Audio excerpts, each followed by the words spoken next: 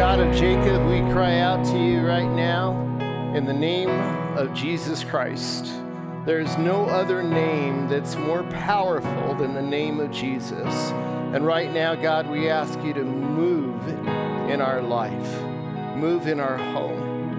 Oh Lord, I pray for that person who came to church, who's heavy-hearted right now or discouraged. I pray for that person who's held in bondage and doesn't even know it. Set them free today. Pray for that person who's watching online, God, who is doing other things, Lord. I pray, God, that you work a miracle in their life. Remind them that you are a big God. God, there's so many things happening right now, Lord, and we just trust you. Our hope is in you, Jesus, and we look forward to you returning again one day. Thank you for your grace. Thank you for your mercy. We give our children to you, God. We give our homes to you, our families. God, I just pray for that person who came, who's full of guilt right now. I pray that they experience your grace and your mercy. That person who came and is full of hurt, would you heal them, Lord? Touch them, God. Thank you for your presence here, Lord, in the service. Thank you for your love and your grace. We pray all this in Jesus' name. Amen. Amen. Turn to the person next to you and just tell them God's a big God. Can you do that? God's a big God. God is a big God. I'm sorry, you can have a seat after you tell 10 people that. You can have a seat and tell them God's a big God. This week has been an exciting week in the life of Thorn Creek Church. If you're watching online or if you're here for the first time and you don't know what I'm talking about, I want to share with you some things that have happened this last week. We had what's known as Hope Week. And for the last 7 consecutive days, we have been partnering with different organizations and loving in different communities. And it's been so much fun. I want to give you an idea of what your church has been doing. Last Sunday, we were at the Renaissance Apartments. The Renaissance Apartments is a community in South Thornton that really has a lot of low-income families that are just getting out of the streets, literally. And it used to be owned by the Colorado Coalition of the Homeless. And we went there, and we had a whole bunch of volunteers from Thorn Creek. And we fed them burgers and dogs, and we played games with their kids, and it was an amazing, amazing time. Monday, we had a representative from Refined. Refined is a program that works with victims of sex trafficking.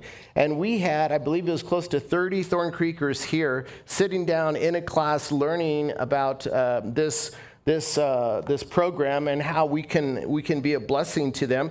And it was a great time. That was on Monday. On Tuesday, we worked with an organization called Urban Farm.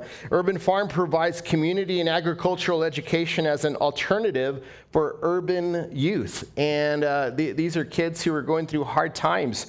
And there's something therapeutic about these kids working with cows and horses and goats and chickens. And that we were there and we helped them out and cleaned up some pens. It was a great, great time. I came home that day and my dog just put his nose on me and wouldn't let me go. I just smelled like a bunch of good farm animals to him. On Wednesday, we worked with an organization called Third Way Center. And this organization serves teens coming out of abusive situations, and they break the cycle of generational trauma. And we went there, and at Third Way Center, that was in downtown Denver, and we renovated, or we helped prepare an apartment for one of these young students. They were going to paint it that same day. So we were taping and putting plastic down, and we were working in multiple rooms, and a great, great time. We worked in a building that was built in 1904, this building, amazing. And then on Thursday, that same day on Wednesday, we worked with an organization called Hope House. Hope House is this holistic organization that serves teen moms. And we provided lasagna for them so that for their moms to eat. And then we got a tour of this wonderful, wonderful organization that comes along young moms who are going through difficult times, challenging times.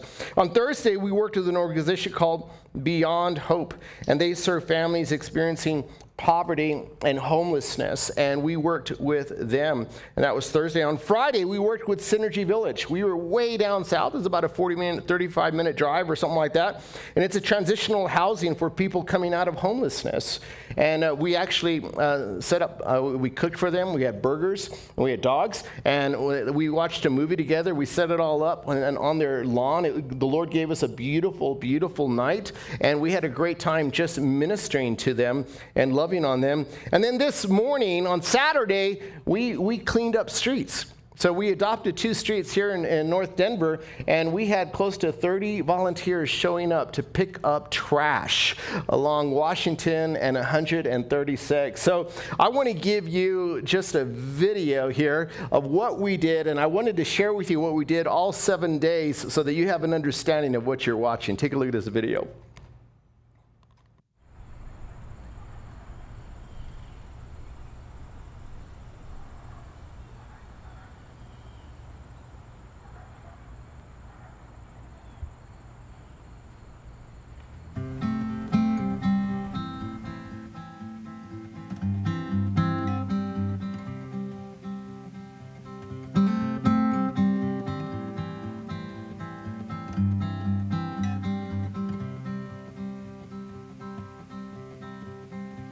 Pass not the cup from me, if I do thy will. Thy kingdom come, thy will be done where my blood is spilled. Make my heart brave, make my back strong enough to carry my cross. For what I've gained for my own pride, I count as loss. Oh, oh, oh,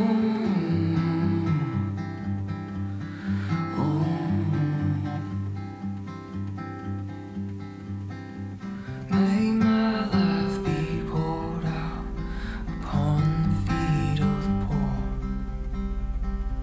May orphans call me Father. May I never lock my doors.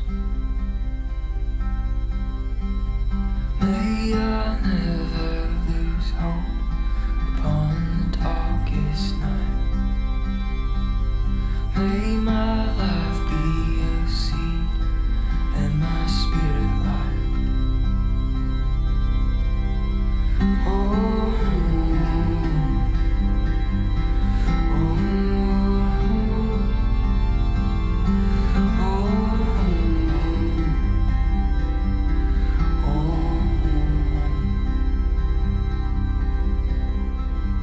may those that come behind not linger at my grave. Plant me beside the waters, may I offer shade. Thy kingdom come, thy will be done on heaven and earth. May my life be poured out and my death give birth.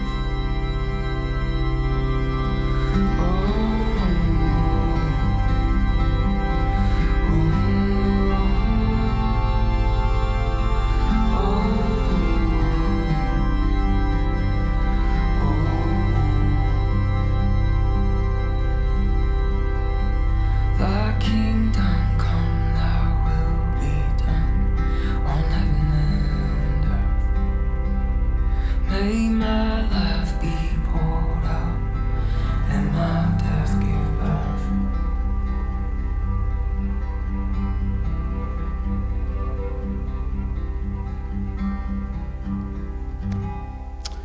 Yeah, put your hands together, guys.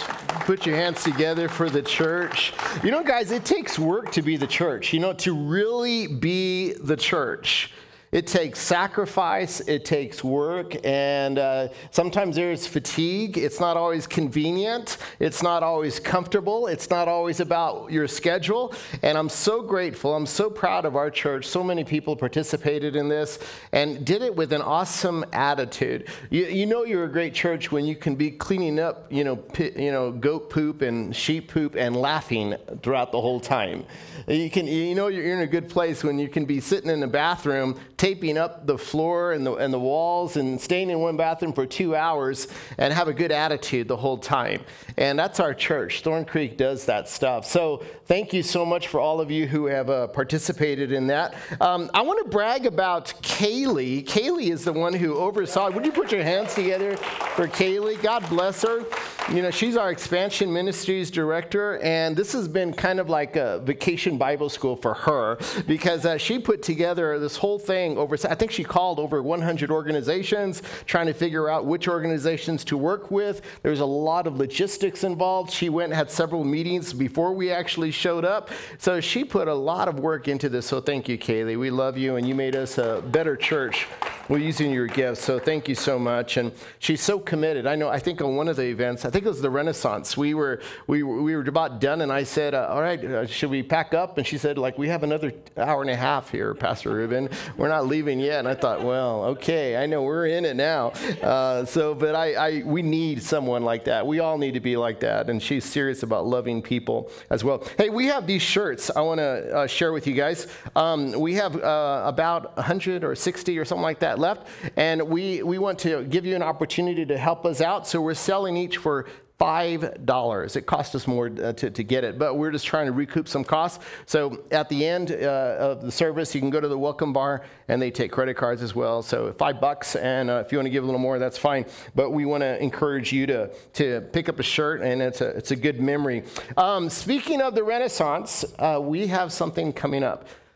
Thanksgiving. Can you believe I said Thanksgiving from stage? We have an annual event called Feed 5000. And this is when we partner with Food for Hope. Thorn Creek has been doing this a long time. And we feed, actually it's probably a little over 5,000 people. We partner with about 15, maybe even 17 schools, something like that. And it all started with loving on people who are going through hard times and feeding the schools that we feed on a weekly basis. So this year, I want to encourage you to go to feed5000.gives. And if you go to that place, you can sponsor a box. One box, which includes either a turkey or ham, whatever that family would like. One box feeds the entire family. So each box is $30 for each box. And we would encourage you now to start building that into your budget. You can go there and you can buy a box today, right now. If you want to go online, you can go right there to feed5000.gives, and you can buy a box. But we're going to try to sponsor as many boxes as possible, and we're ramping up for this big week in November. I hope you're going to be a part of it. It's called Feed 5000. So let's pray, and we'll jump into this message here, guys. God, thank you for your grace. Thank you for your love. Thank you, Jesus, for giving us the honor to be your hands and your feet. Such an honor to be your church, Lord. And thank you for the many conversations that we had with people where we got to talk about your love and your grace. We got to encourage some people this week.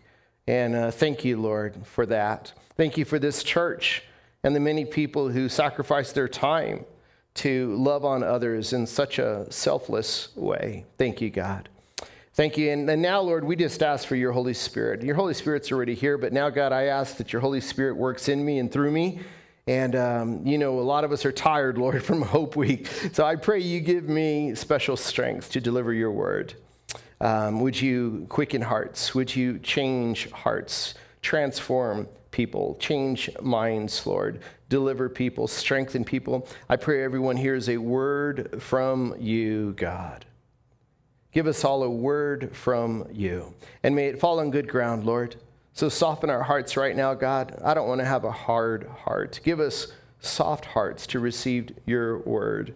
So, Lord, tear down walls and tear down the scales from our eyes and remove the veil from our face, Lord. And may we see you clearly. May we hear you clearly. May we receive your word and be different from when we came in. So have your way. I pray for those online as well. I pray that you move in that heart and change and transform as well. It's in the name of Jesus Christ we pray all this. Amen. Amen. Amen. God is good. God is good. He is great.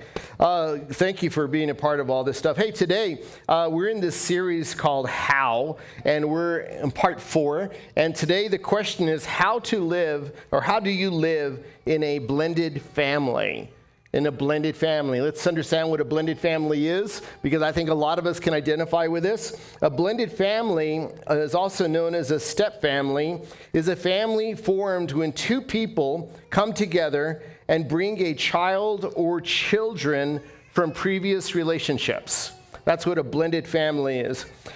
Personally, I know what a blended family is. I grew up in a blended family. I know what it's like to have a biological father and a stepfather.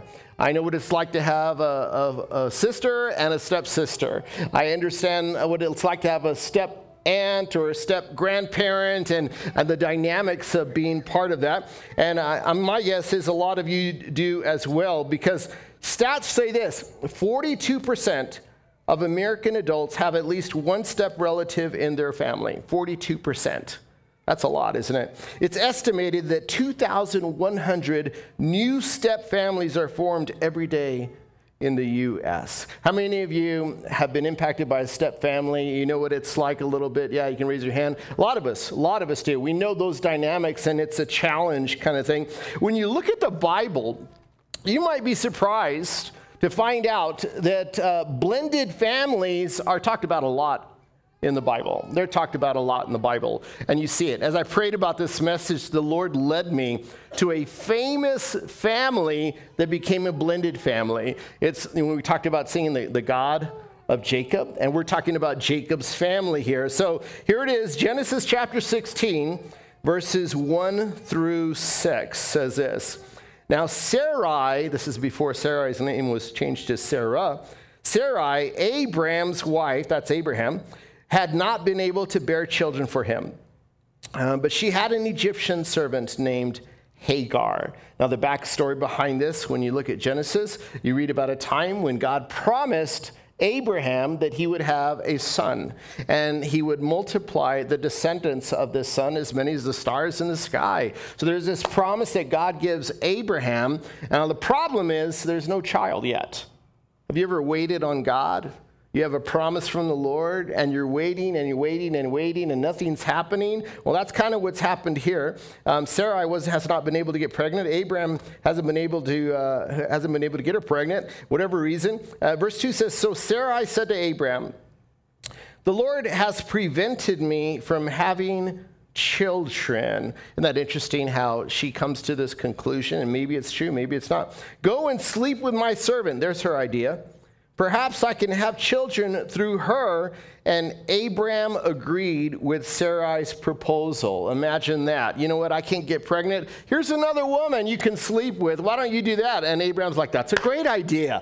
I'll go ahead and do that." And then his wife's totally cool with it. And he's like, "Okay, I'll go ahead and do that." So verse 3 says this. "So Sarai, Abraham's wife, took Hagar, the Egyptian servant, and gave her to Abraham as a wife.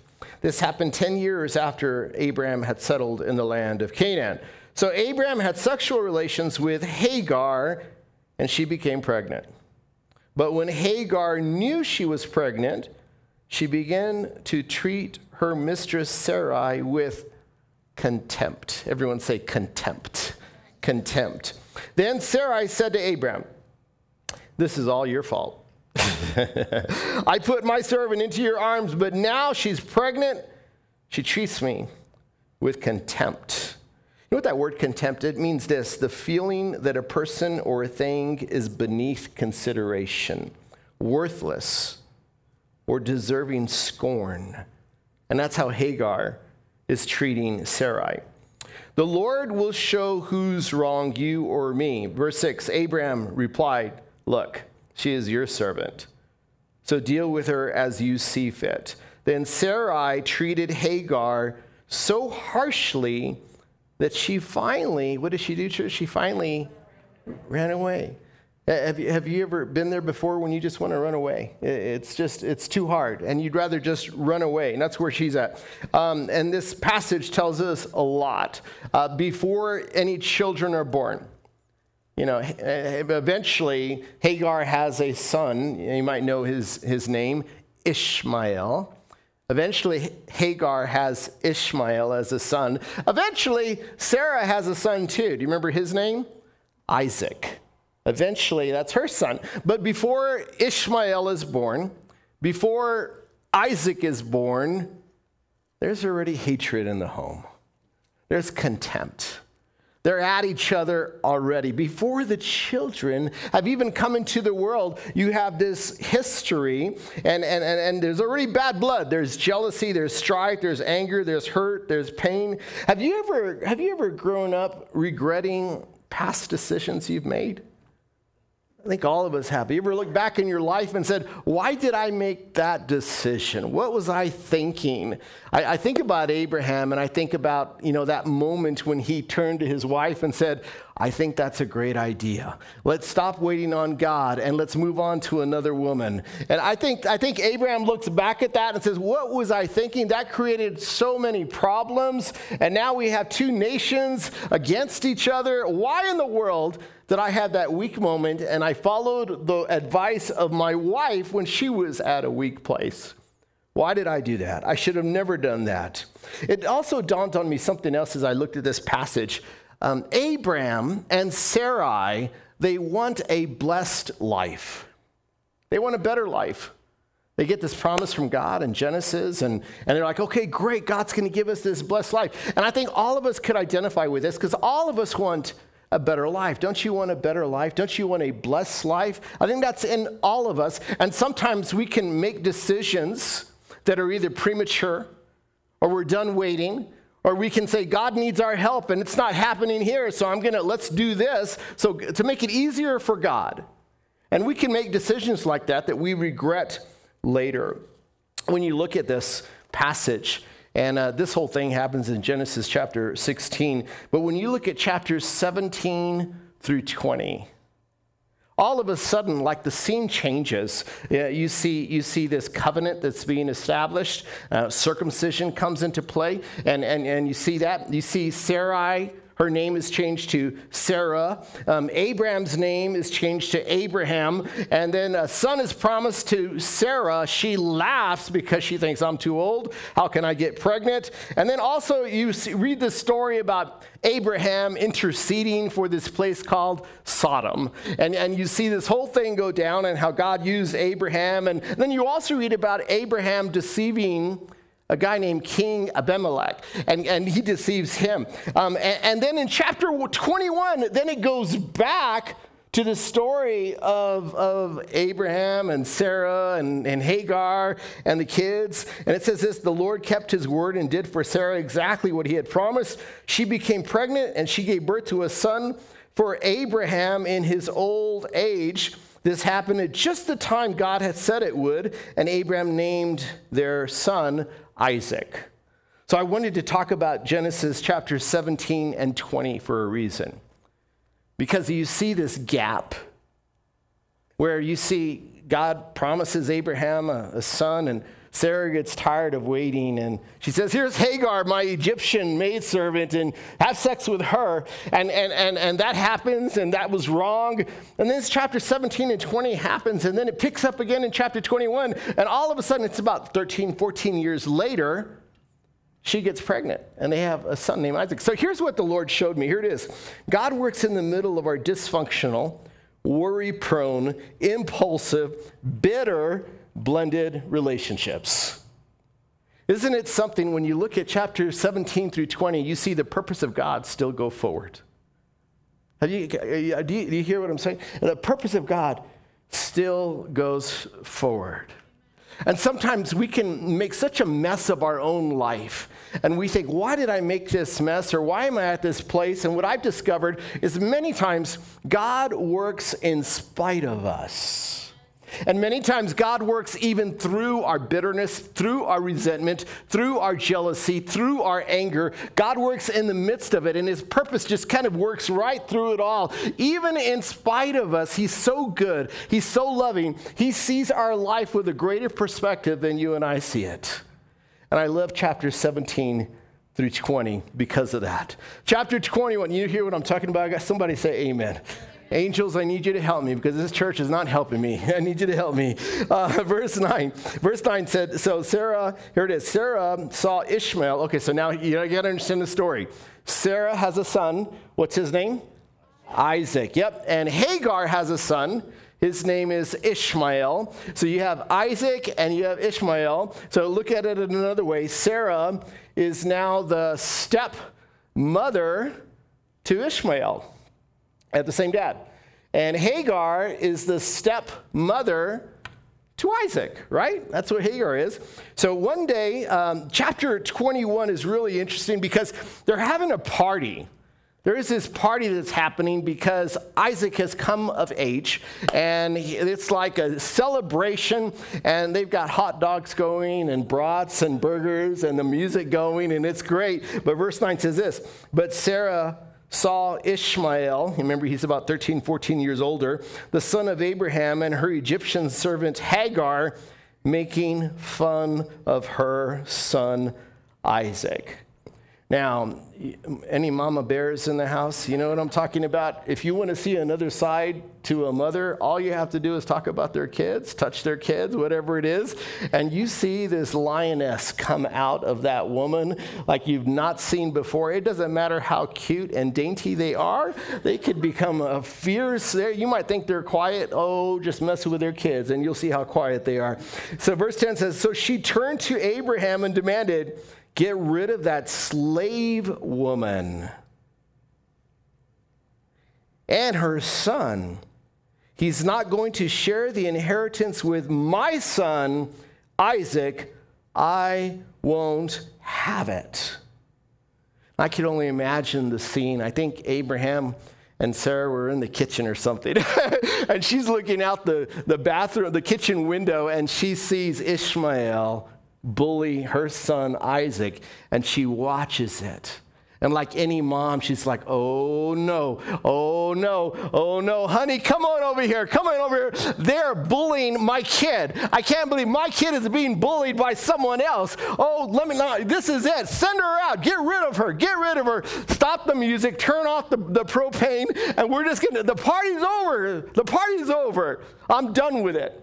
Now, ladies, don't act like you have no idea what I'm talking about. You know exactly what I'm talking about. There's another side to you. Some of us have seen it before, so don't pretend there's no side to you. There's a side to you, and that's what happened here with Sarah. See, so she saw Ishmael, and it was that slave woman. Incidentally, Ishmael, that name has come to symbolize orphans, exiles, and social outcasts. And here you have the beginning of this blended family. Blended families have these extra stressors in their life. First, you typically have someone else's ex. And then you have someone else's children. Now, here's the truth, guys. We love our children. We love our children. And we look at other children many times as like, this is my kid and this is the other kid. Can we just be honest? And you look after your kid. And if your kid is hurt, that angers you. If they're inconvenienced, that angers you. You watch your kids and you just take care of them. You might put them in bubble wrap, whatever you do. You just want them to be okay. And that's just kind of how you see it. And you're like Sarah. She's the same way. Now let me say this to encourage all of us. Every family is dysfunctional in some way. Every family is dysfunctional in some way. All of us, myself included. We all are dysfunctional in some way.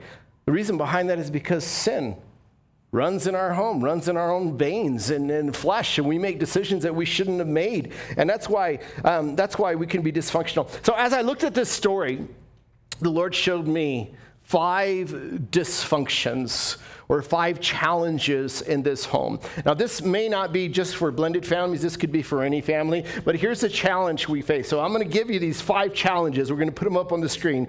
Here's the first challenge in a blended family situation. Number 1 is this. You have history. You have history. Now, there's good history, there's history, and there's bad history. Incidentally, when you look over your life, I'm convinced most of us, when we look over our life, we don't remember the little things, the details, the things that we did. We remember moments. Moments that happened, that argument, or that vacation, or that time when you were hurt, or that time when you bled, that time when you were full of joy, or that time when the birth of your child came, that time, whatever it is, we remember moments, good and bad, and painful and joyful. We remember moments in our life. So when you bring that history into a home, it could be challenging at times. Hagar and Sarah, or Sarai, they had history. Before those kids were born, they had history.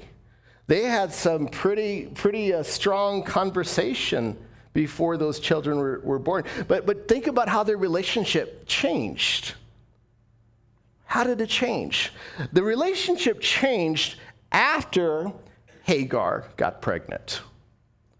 What did it look like before Hagar got pregnant? Did they go out for coffee? Did they hang out, go out to Starbucks? Did they go on walks in their neighborhood together? Were they at the church together and hanging out? Did they used to sit together and raise their hands and worship God together? After Hagar got pregnant, Hagar changed.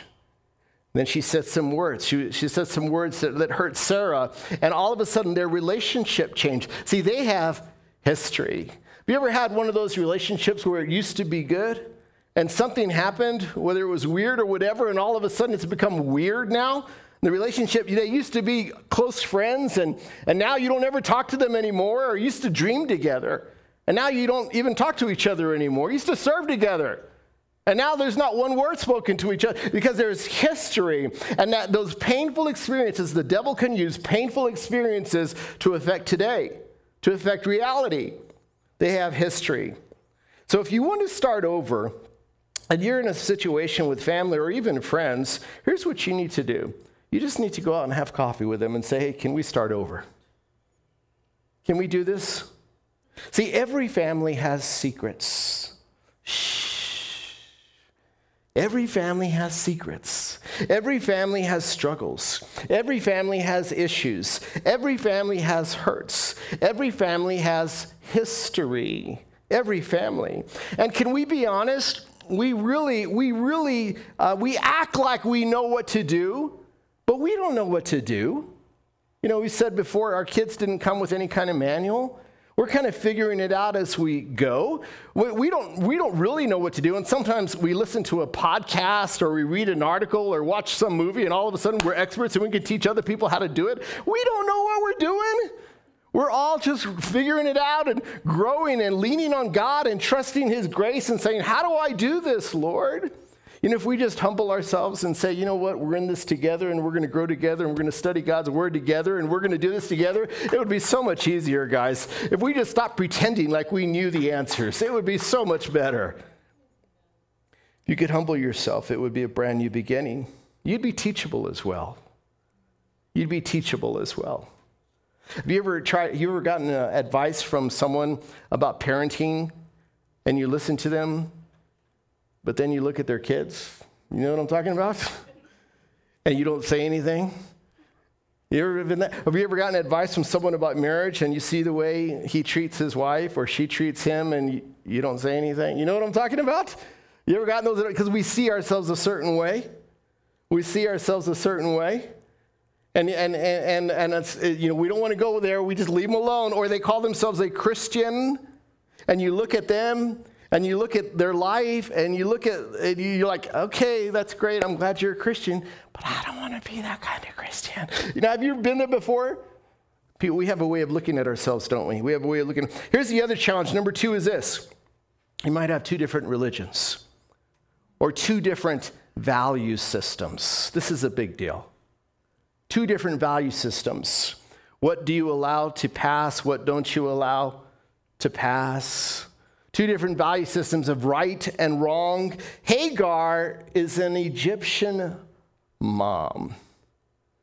Well, if you look at Egypt, that's a polytheistic culture. In other words, they worship many gods. They worship many gods. Well, Sarah, she's an Israelite, monotheistic. They're famous for worshiping one God. So Sarah worships one God, and she follows, these laws, and she follows the God of the Bible. But Hagar has many gods, and so that could become a problem when you're in a home. So if you want to start over, first thing you've got to do is look at your value system and determine, well, which God are you going to serve? Which God are you going to pursue?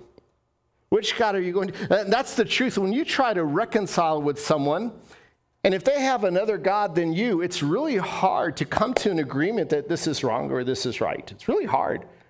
Because if you serve one God and I serve another God, you might look at me and I say, oh, I want to give to the church. And then someone look at, what are you talking about? You want to give to the church? That's not why we're here.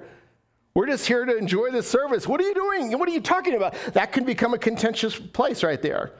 Or I want to serve at the church. And then I've heard husbands look at wives and say, the wife says, I want to serve in the church. And the husband says, what are you talking about? You're spending too much time at the church. Don't serve at the church. You're spending too much time over there. You need to back off. Or, you know what, you're changing. Whoa, why are you changing? You're becoming fanatical. You shouldn't be. Do you understand? We have two different value systems. It's okay to cheat on the IRS a little bit. It's okay to do that, whatever. And if you have two different value systems, it's really hard to come together. Number three is you have two different economic situations. And when you look at Hagar and Sarah, two different economic situations. Sarah is Abraham's wife. There's the promise right there. God's going to bless them, and everywhere they set foot, there's going to be blessings, and it's going to be them. There's this great promise of possession, material possession, and descendants and family. And well, when you look at Hagar, she's, as Sarah called her, the bondwoman, the bond slave. She's not legally his wife.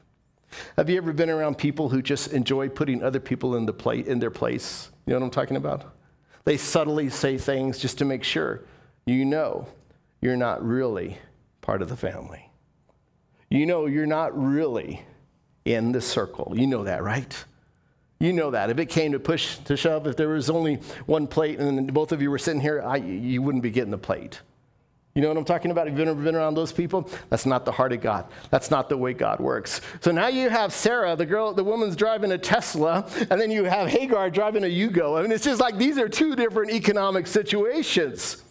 And incidentally, we can use stuff to camouflage ourselves, can't we?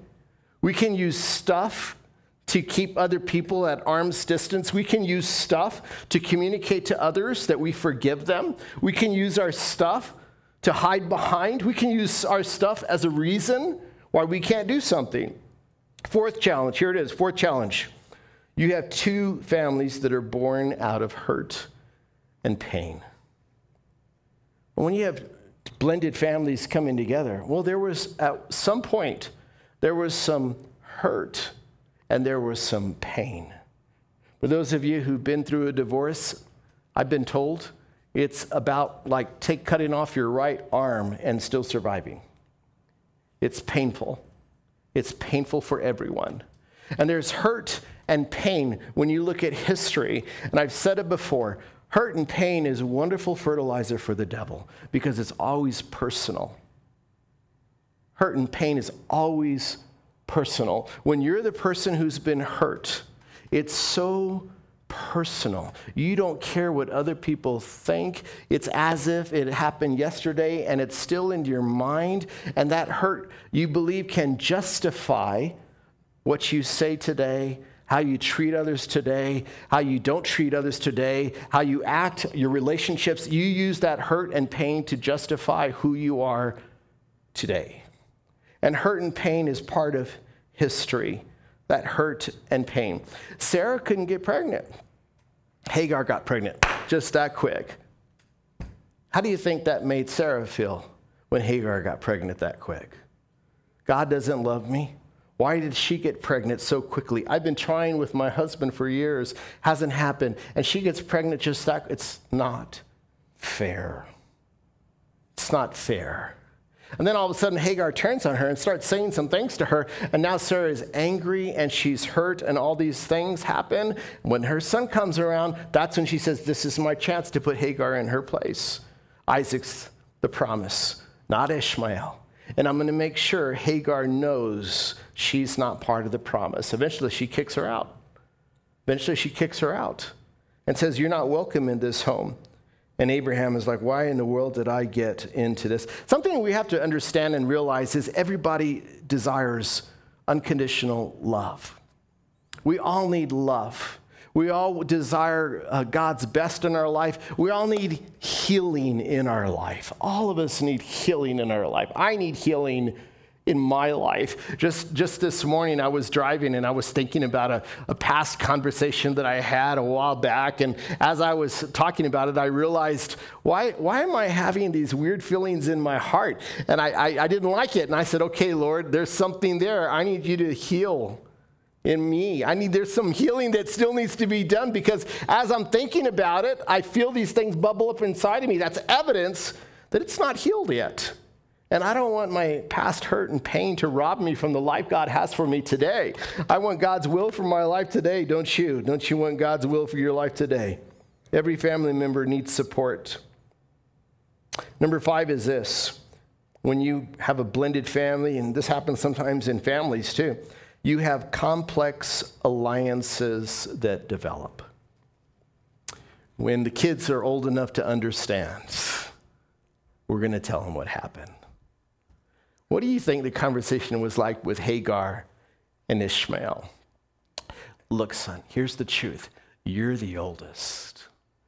You're the first one. You're the promise. That's the truth. Don't listen to Sarah. She's nothing. She's just jealous. And you're older than Isaac anyway. What about Sarah? Can you imagine her? Look, she was a one-night stand. That's all she was hired for the night. That's all she was. And she has this, she's not part of it. She wasn't there. She hasn't been with me. She hasn't been with us. And you know what? And you know what you're doing? I want to teach my children how to hate. I want to teach them how to resent others. We don't talk to him. We don't talk to her. We don't talk to them. And this is why. And you cultivate in them this resentful spirit. And you teach them, we don't go and talk to them anymore because we don't go to that church because that pastor did this. Hello. We don't do that. How in the world do we raise children who know the love and grace of God in a healthy way when we're teaching them how to hate and be resentful and bitter? How do you teach them? You can't. You can't.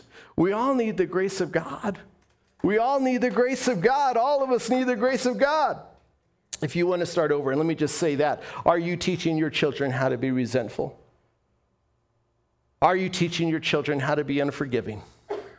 Are you teaching your children how to shut down? Are you teaching your children how to ignore others?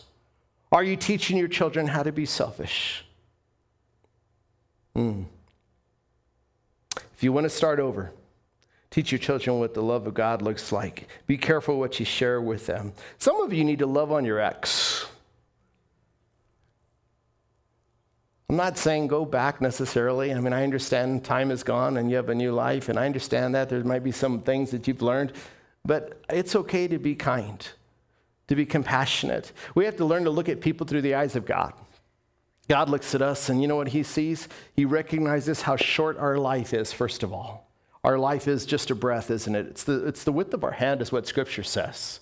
And he looks at us, and he recognizes how broken and how much we need him. And when you start looking at people through the eyes of God, your attitude will change. You'll even start to pray for them maybe in a way that you never have before. Pray for the person that has gotten under your skin. Pray for the person that you've shut out in your life. See, family is not about the outside, it's about the inside. Not about the outside, it's about the inside. So you can get dressed up and put on your best for Easter or for Christmas or for the pictures that you're going to take with that photographer.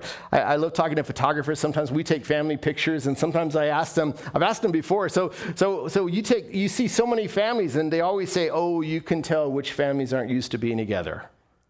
You can tell which families aren't used to touching each other. You can tell which families aren't used to laughing together. Just by her taking pictures, you can tell what the family's like. And see, we can pretend, we can go to church and put on our best and do all those things. But if you want to have a strong family, work on the inside. Work on the inside. The outside will take care of itself. You'll laugh over peanut butter and jelly. You don't need anything else. You'll have a vacation at your house. You don't have to go anywhere. Work on the inside. Even if you want to be a follower, a strong person, strong follower of Christ, work on the inside. You don't have to worry about the outside. Work on the inside. Put God's word in the center of your life. Here's the crazy thing about this story. So you have Abraham and Sarah. They have a son named Isaac, right? Isaac, he grows up in this dysfunctional home, and I can make a case about how Abraham was very dysfunctional, and so was Sarah. Isaac grows up, and he's pretty dysfunctional too, and then he has a son. His son is Jacob. Remember, we're crying out to the God of Jacob. That's what that song says. He has a son named Jacob. Jacob's name means deceiver. And Jacob was very dysfunctional. He had a brother named Esau, and they were really at odds. And in fact, they learned favoritism early on. Just ask his mom, Rachel. They learned favoritism early on. We can have favoritism today. Absolutely. Jacob has 12 sons. These 12 sons are famously, and these 12 sons, incidentally, they're from 4 different women. This is a family full of stepmoms and step-aunts and step-brothers. Jacob has 12 sons from 4 different women. These 12 sons are at odds, and when you look at these 12 sons, you see murder, you see deceit, you see favoritism, you see all of these things in these 12 sons. You see bitterness, you see resentment, you see unforgiveness, you see all these 12. And guess what these 12 guys are known for? They're the 12 tribes of Israel. The 12 tribes of Israel. Have you ever thought of the 12 tribes of Israel as being a blended, dysfunctional family? Think about that. How God uses dysfunctional families for his glory. I want you to hear this. Your blended, messy life is perfect for God to work with. It's perfect for God to work with.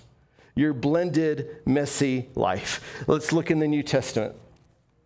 Have you ever considered that Jesus grew up in a blended home?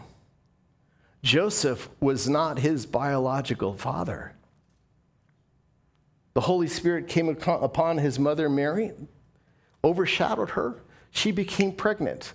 Joseph was stepdad to Jesus. Have you ever considered that it started off as a blended family? And when you look at Jesus, and no doubt Joseph's stepdad loved Jesus like his own. No doubt. No doubt. But I think it's beautiful that the birth of our Savior started off in a blended family. Isn't that beautiful? The birth of our Savior started off with that. And when you look at a famous story in John chapter 4, you see the heart of Jesus. I want to read a little bit to you. Now, he had gone, that's referring to Jesus, he had gone through Samaria. So he came to a town in Samaria called Sychar, near the plot of ground Jacob, here's Jacob again, had given to his son Joseph. Jacob's well was there, and Jesus, tired as he was from the journey, sat down by the well. It was about noon when a Samaritan woman came to draw water. Jesus said to her, "Will you give me a drink?" His disciples had gone into the town to buy food. The Samaritan woman came to him. "You are a Jew, and I am a Samaritan woman. How can you ask me for a drink? For Jews do not associate with Samaritans." Jesus replied, if you only knew the gift God has for you and who you are speaking to, you would ask me, and I would give you living water. Who are Samaritans? You have to go back to the year 722 BC. 722 BC, there were these 10 tribes that were carried away to Assyria.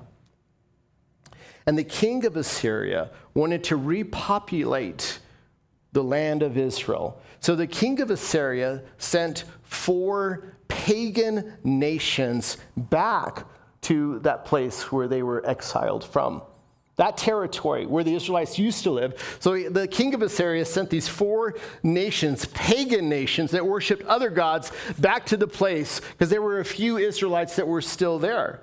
Well, guess what happens? These Assyrian pagans ended up having sex with these Israelites in Samaria. Imagine that. Foreigners, pagans from Assyria, blending with Israelites of pure Hebrew blood in this area called Samaria. They became known as the Samaritans. You know what they were? They were blended families.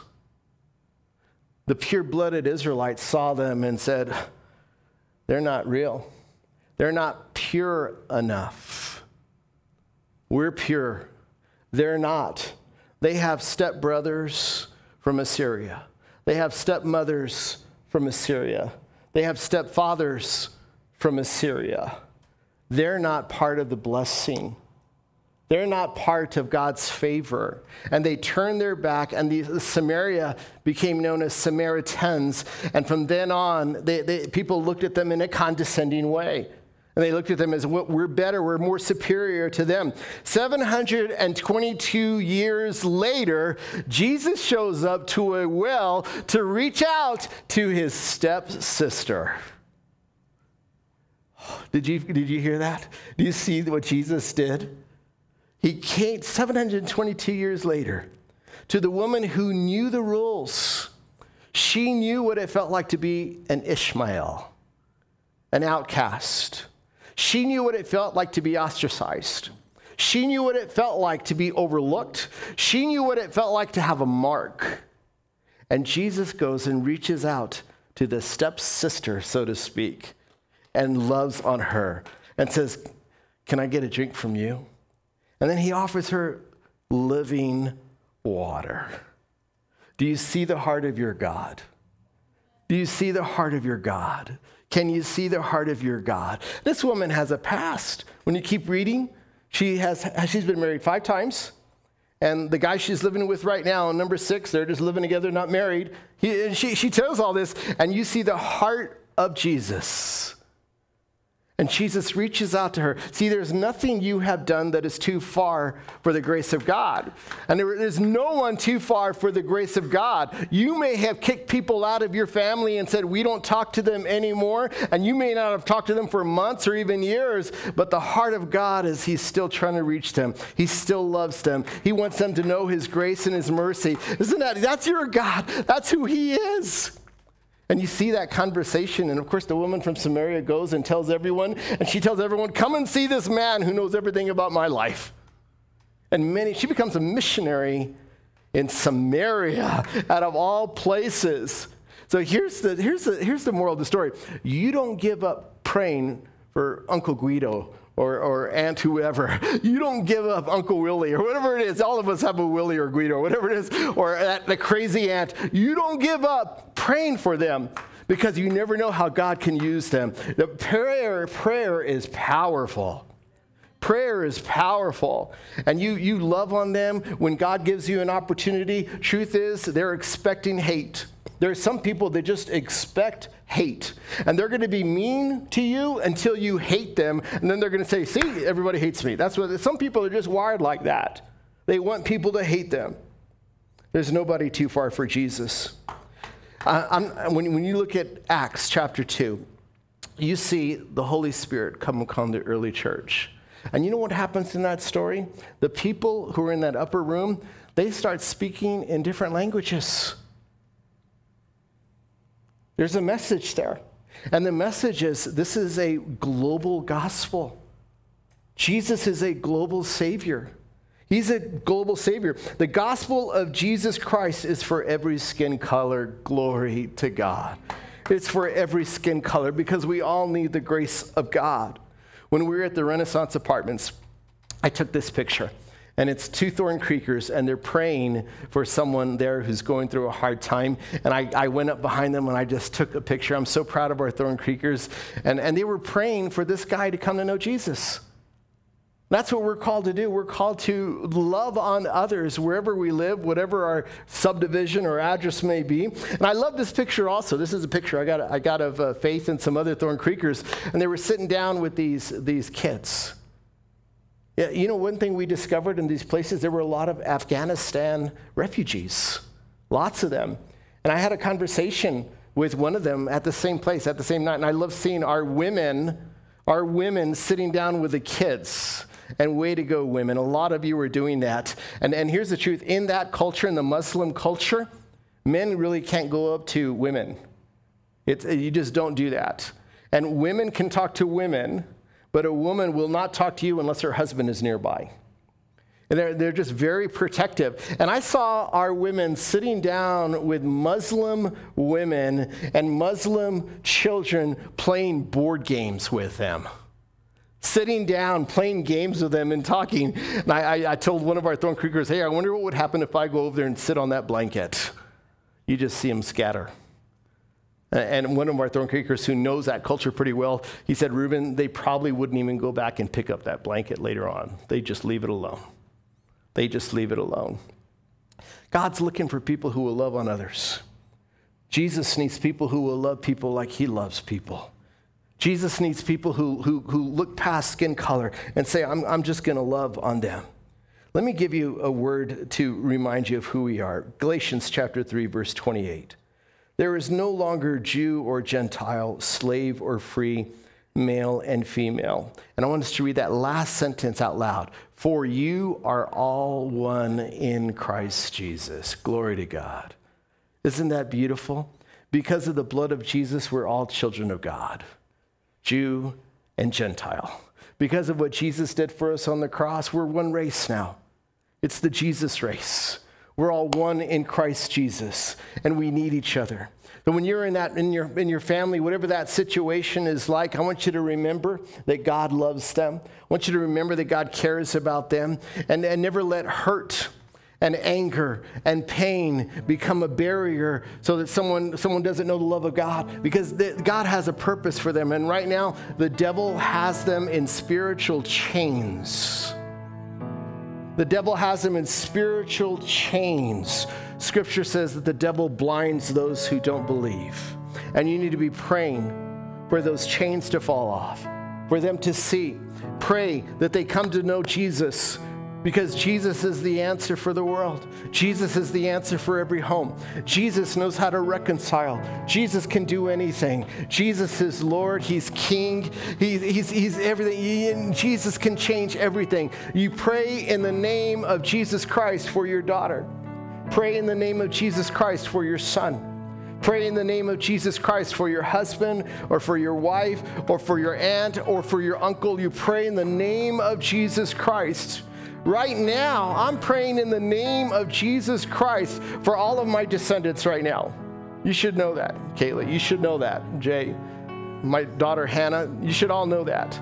I'm praying for my children's children, children's children, children's children. I just prayed this 2 days ago.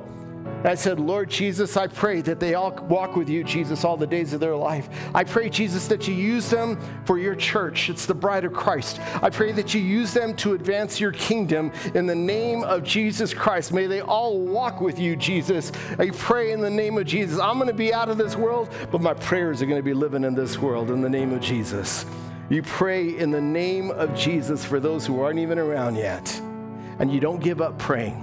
God can work a miracle in your blended family. Glory to God. Glory to God. Thank you, Jesus, for your grace and mercy. I thank you, God, and I want to lift up every family to you right now, God.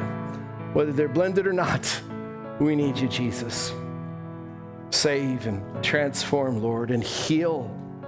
And I just rebuke the devil in the name of Jesus. You have no business attacking our homes, attacking our marriages, attacking our children. May the blood of you, Jesus, cover our homes. I pray that you give them sleep and peace.